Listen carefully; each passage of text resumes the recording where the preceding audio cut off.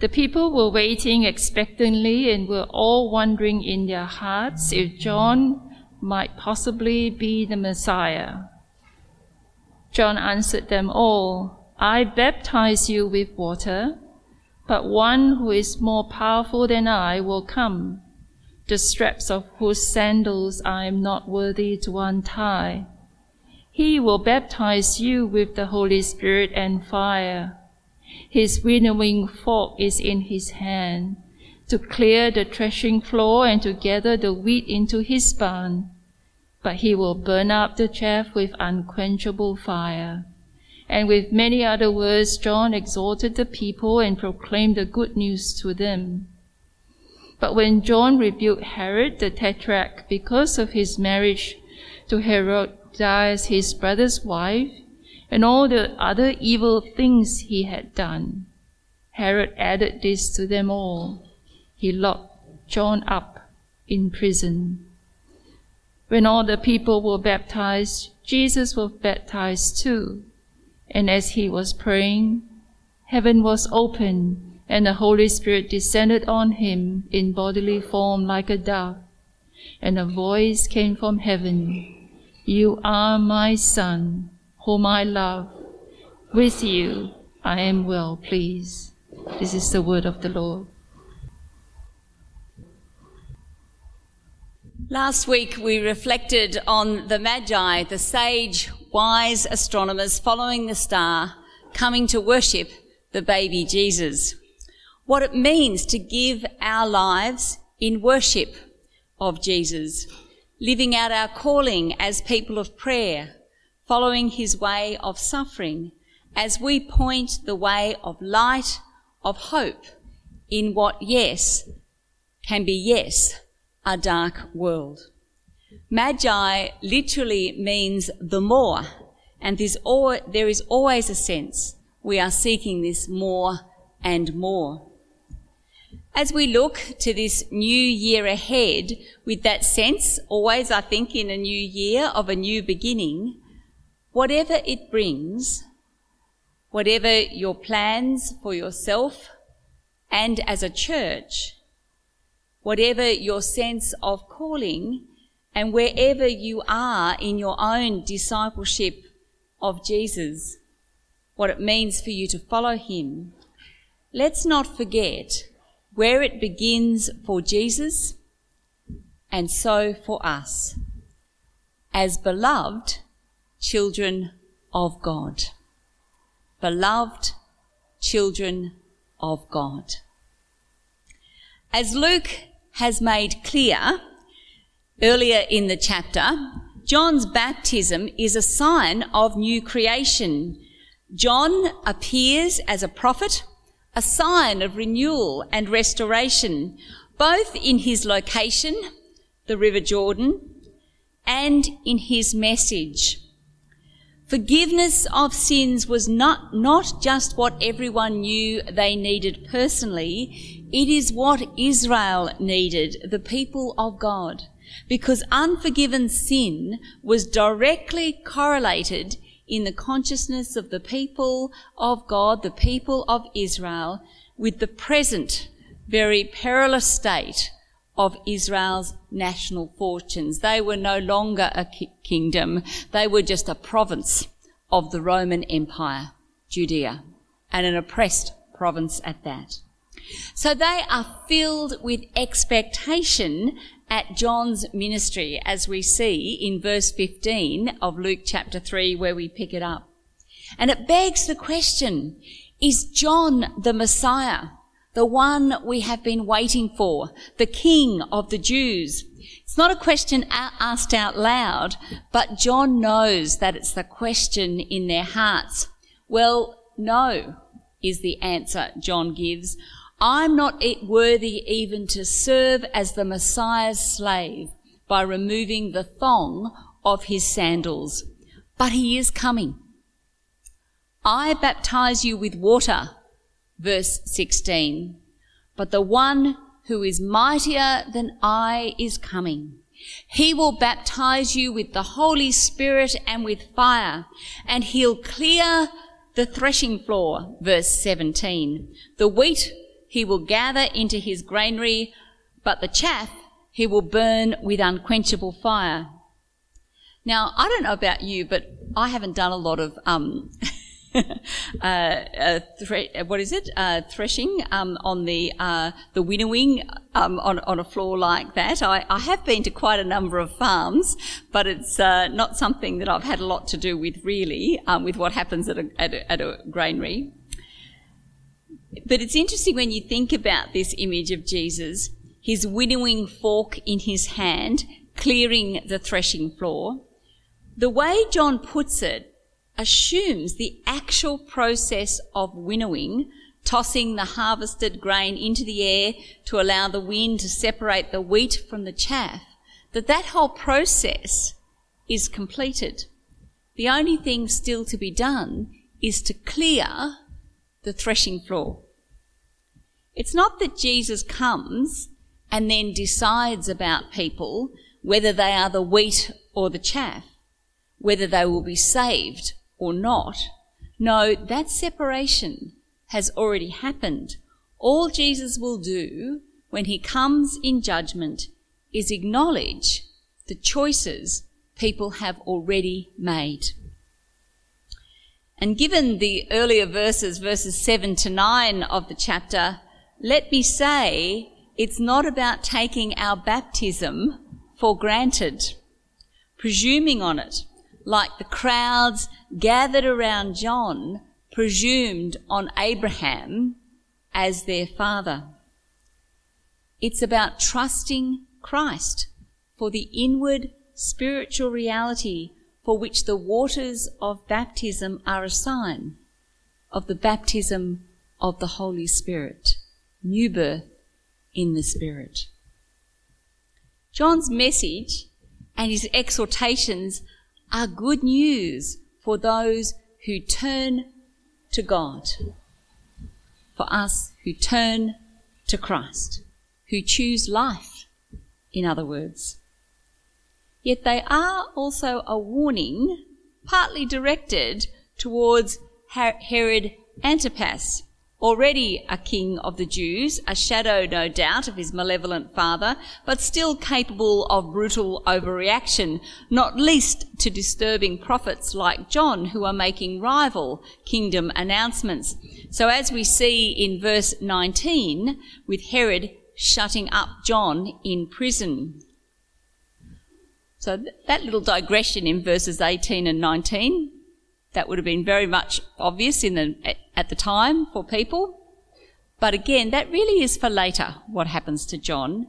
Now Luke tells us, verse 21, when all the people were being baptized, Jesus was baptized too.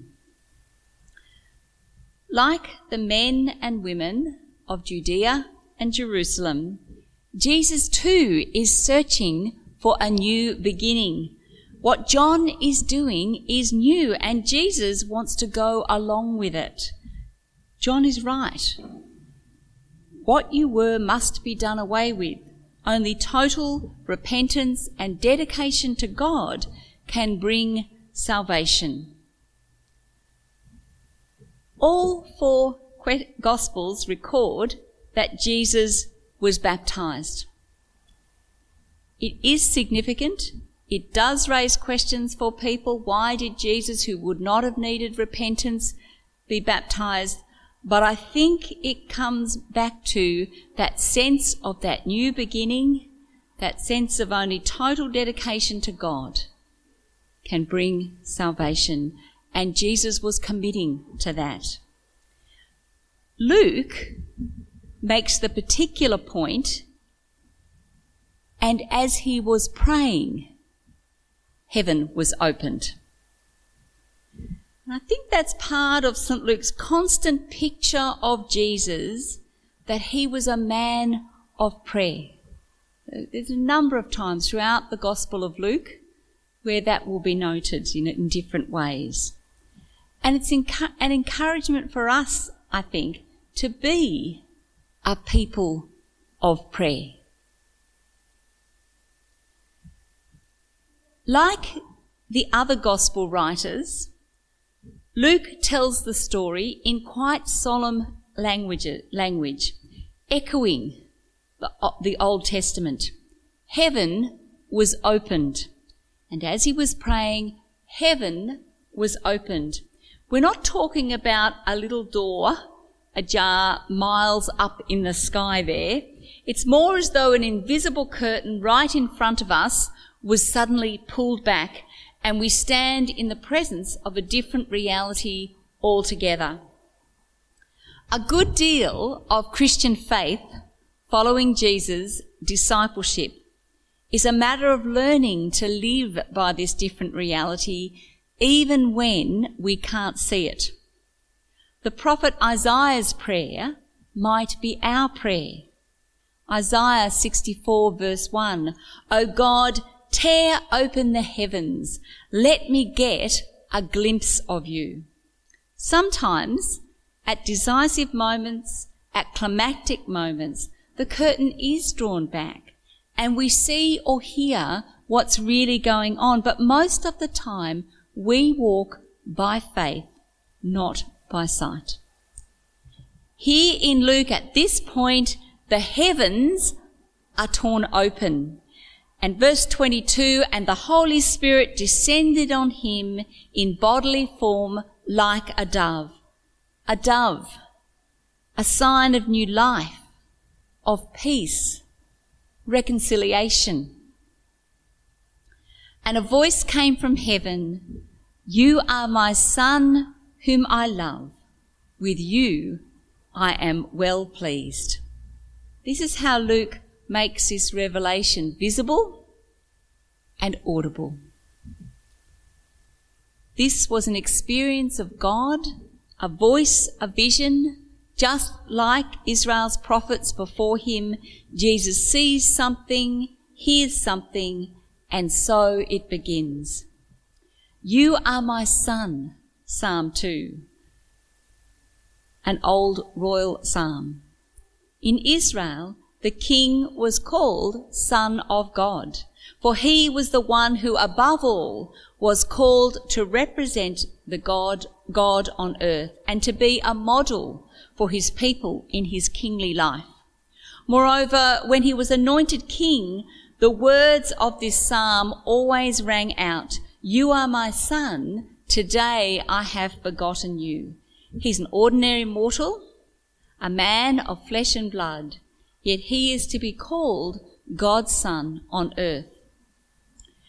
And from the great prophet Isaiah again, chapter 42, verse 1, "Here is my servant, whom I uphold, my chosen, in whom my soul delights." These are the words of Isaiah the prophet commissioning the Messiah as the servant, the one who will suffer and die for the people and the world. So the voice is both affirming Jesus' vocation, his calling, and giving a clear reminder of where it is to lead. And Jesus hears that call. Remember earlier in Luke, in the previous chapter, he's been in the temple in his Father's house, and people have been amazed at how well he knows the scriptures and at his answers and so on. So he knew what he was hearing there.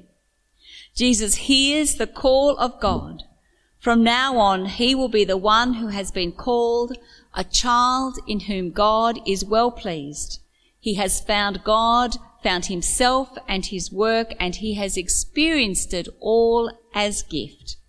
It's an experience of unspeakable joy, a vision that will accompany him all his life, his short life, and yet nothing and no one will be able to separate him from the love of God.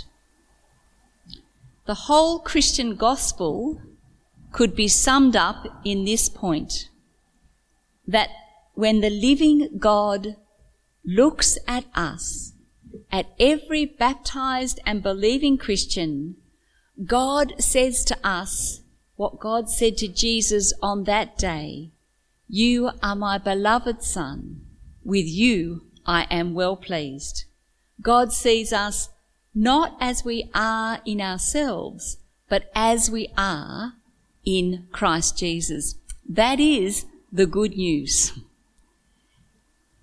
It can seem impossible sometimes, and I think especially to people who have never had this kind of support from their earthly parents. Yet God looks at us and says, "My beloved, my delight, you are my dear, dear child. With you I am well pleased."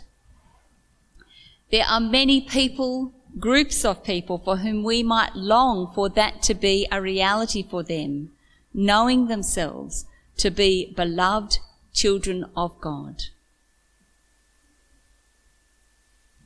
So do, over this week, read that sentence slowly with your own name at the start.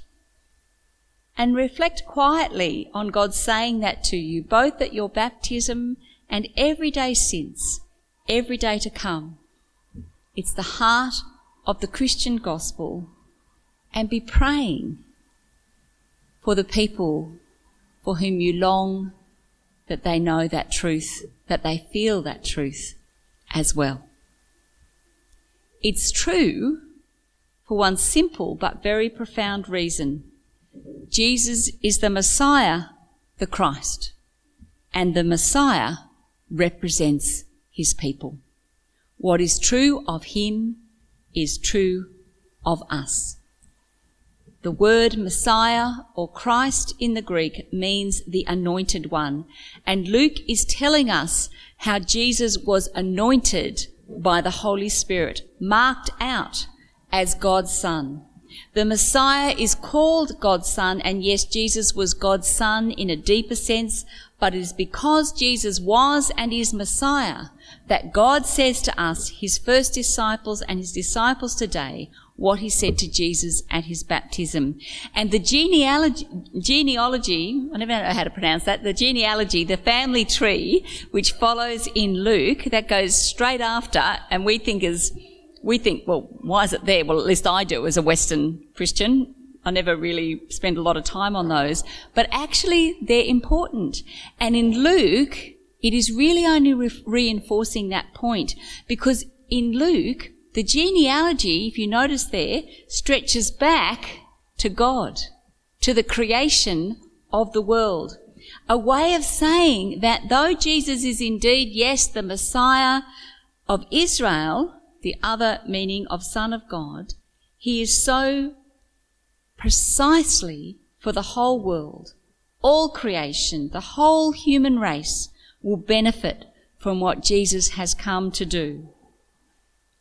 Last week we heard Matthew saying, listen to the whole story. Think about what it meant for Jesus to be the true King of the Jews, and then come to him by whatever route you can and with the best gifts of your life you can find.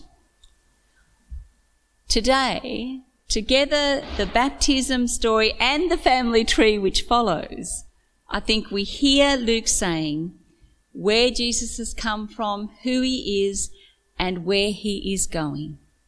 And as we make his story our own in our own prayers, following the example of Jesus as a person of prayer, a man of prayer, as we make his story our own in our own prayers, and more than anything else in our baptism, we are baptized into Christ, we too should expect both the fresh energy of the Spirit and the quiet voice which reminds us of God's amazing, affirming love and of the path of vocation which lies ahead.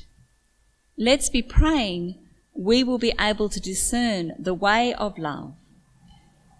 Let's be praying we will be able to discern how to show, how to share God's amazing, affirming love with others.